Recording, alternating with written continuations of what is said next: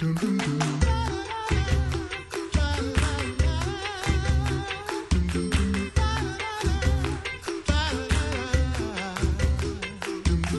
listening to the Coffee Hour. I'm Andy Bates. I'm Sarah Gulseth. It is Monday, January 7th. That means just a few days ago, 3-4 days ago, the National March for Life took place in Washington, D.C. Joining us in studio this morning, Peter Slayton, social media manager for the Lutheran Church Missouri Synod. Good morning, Peter. Good morning. Thanks. I am not Andy Bates. That's still a joke. It's still a thing. And also, I'm going to keep it while, alive. Also joining us by phone this morning, the Reverend Michael Salamink, Executive Director of Lutherans for Life. Pastor Salamink, thanks for joining us. Good morning, guys. Glad to have some time to chat with you both. I know you guys have both been busy staying on top of what's happening at the March for Life, being there, being marchers, and also sharing, Peter sharing on social media for the Lutheran Church Missouri Synod, some real-time coverage as well. So thank you both for not getting much downtime and turning around and coming in to share with us. It was slightly less real-time than usual this year, but yes. Yeah. Yeah, a little data coverage issue there. Oh, yeah. So, Pastor Salamink, share with us the atmosphere and the general message of the March for Life this year. Well, the weather was great. The atmosphere was largely celebratory. There were the majority of the marchers are students who come from high schools and universities across the country, and their chaperones. There were drummers drumming, and there were singers singing, and chanters chanting. There were some pipers piping also. I saw them. There may have been some pipers. There were. Pipers, yes. And everybody getting along, peaceful, joyful, hopeful, friendly. It was a fantastic atmosphere to celebrate the value of every human being.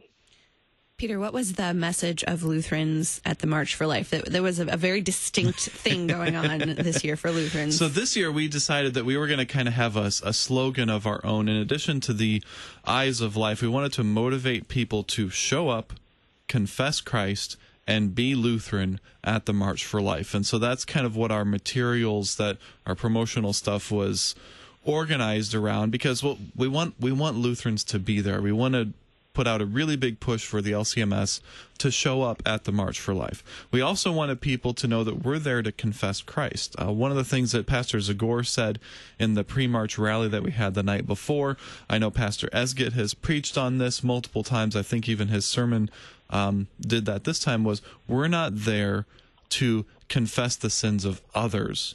We're there to confess our own sins and to then confess Christ in the midst of that march. And so we had various ways in which we confess Christ, through our singing, through the actual creed, reciting the creed. Pastor Harrison led us in reciting even portions of the catechism, which was a very unique thing that, it's wondered, has that ever been done going down Constitution? He was wondering that as well.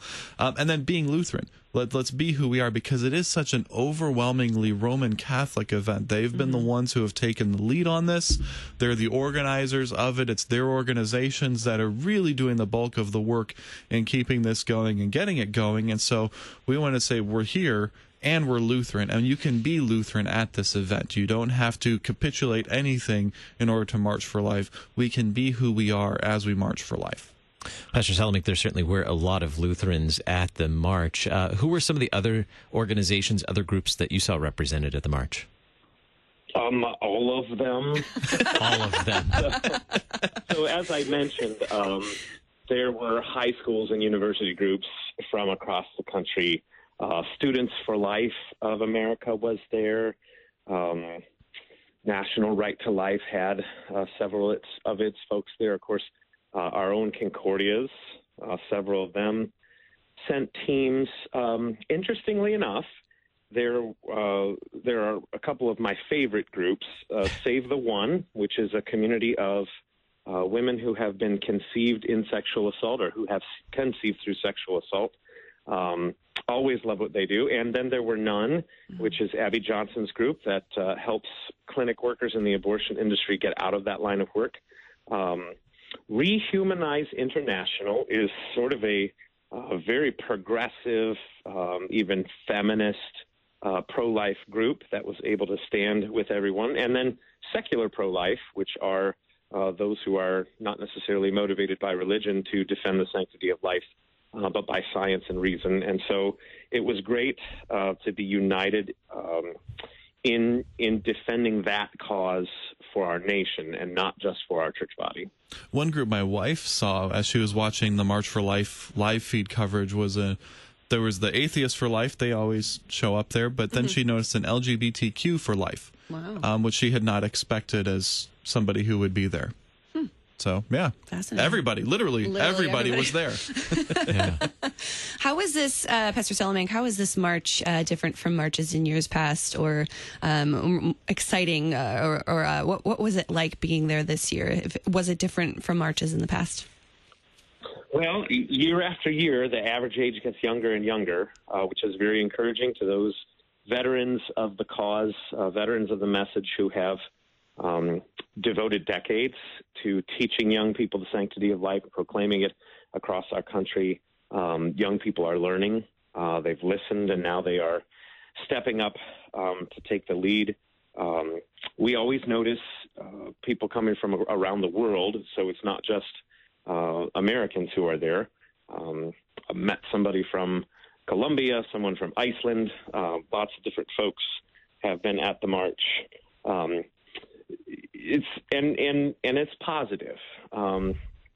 Actually, the only thing that really gave me pause this year was we saw more red hats and more re-election signs than in years past, and that's probably due to the fact that it is a major election year.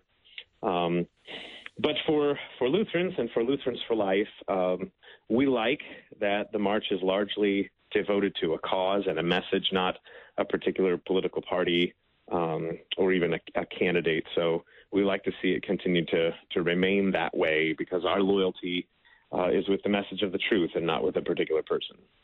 Peter, what year was this? What number was this for you in terms of the March for Life? This was my fourth one. And this was also a significant march in terms of U.S. history as well, in that this was the first March for Life that any sitting U.S. president attended and spoke, addressed physically the crowd. attended. Physically attended, right. What was that like? How did that impact the march this year? I know you had to change locations and things like that. It impacted in a number of ways. Yeah, I think that there are two things that I noticed in particular. First, the security and the areas that they had cordoned off and sectioned off. It was a huge area that you could not get into without going through the security entrances. So those of us who join the march after it begins so that we can have our group all together, it was slightly more difficult, but at the same time we were placed really well. It made it easy to get in on the march. The second thing is that I think there was an energy and an excitement over that. I mean, everybody was talking about it, everybody was mentioning it, and it was, I think, the excitement over there's a president who's doing this. So I think some people were excited because it was Trump. Others were excited just because this is new, this is different, this is big. This is kind of seems like a bigger deal. What's interesting is half those people were like, now the media is going to have to cover this because Trump is here. As far as I know, they still didn't give it huge coverage from what we're seeing here initially, though. So that's kind of interesting. That's still, it is still not something the media wants to talk about. The mainstream media. It's still not something that they want to hold up, that they want to highlight, because, well, frankly, what we're doing does go against the message they want to get out there. Pastor Salamanca, how do you see the president's address impacting the March for Life? It did energize the group in the sense that the current presidential administration has enacted and championed policies that have reflected the sanctity of life that people in the March for Life have been defending and advocating for years. And so that is very encouraging for us to know that in Washington, D.C., in our nation's capital, at the highest levels, the message we are trying to communicate that we stand for is being received, is being reflected, is being endorsed and enacted. So that I think that gives us a sense that we are making a difference, that there is hope. So it gave a charge, I think, and encouraged people who have Sometimes it's difficult. There's a lot of ridicule, persecution for people who stand for life. There's apathy in the culture, in addition to opposition, as Peter mentioned, from some of our cultural institutions. And so it's nice. It's uplifting, I think, to our enthusiasm to be able to have that kind of endorsement and support. Just about a minute left, Pastor Salamanque.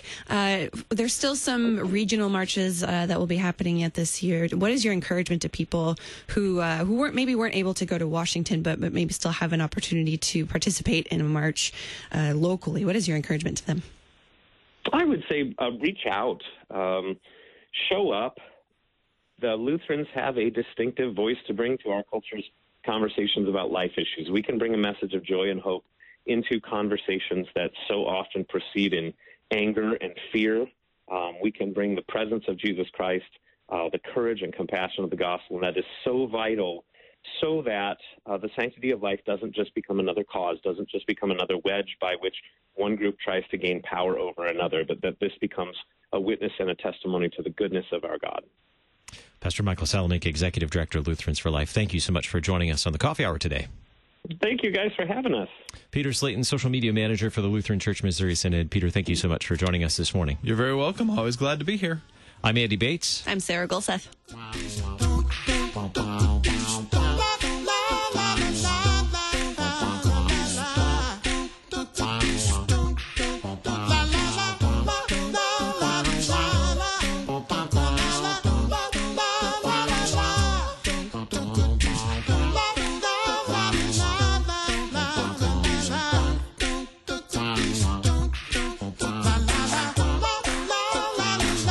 The Coffee Hour with Andy and Sarah is a production of KFUO. To support the Coffee Hour and KFUO Radio, visit KFUO.org. You can also text KFUO to 41444 or send an email to gifts@KFUO.org. And you can call us at 800-844-0524. KFUO. Christ for you, anytime, anywhere.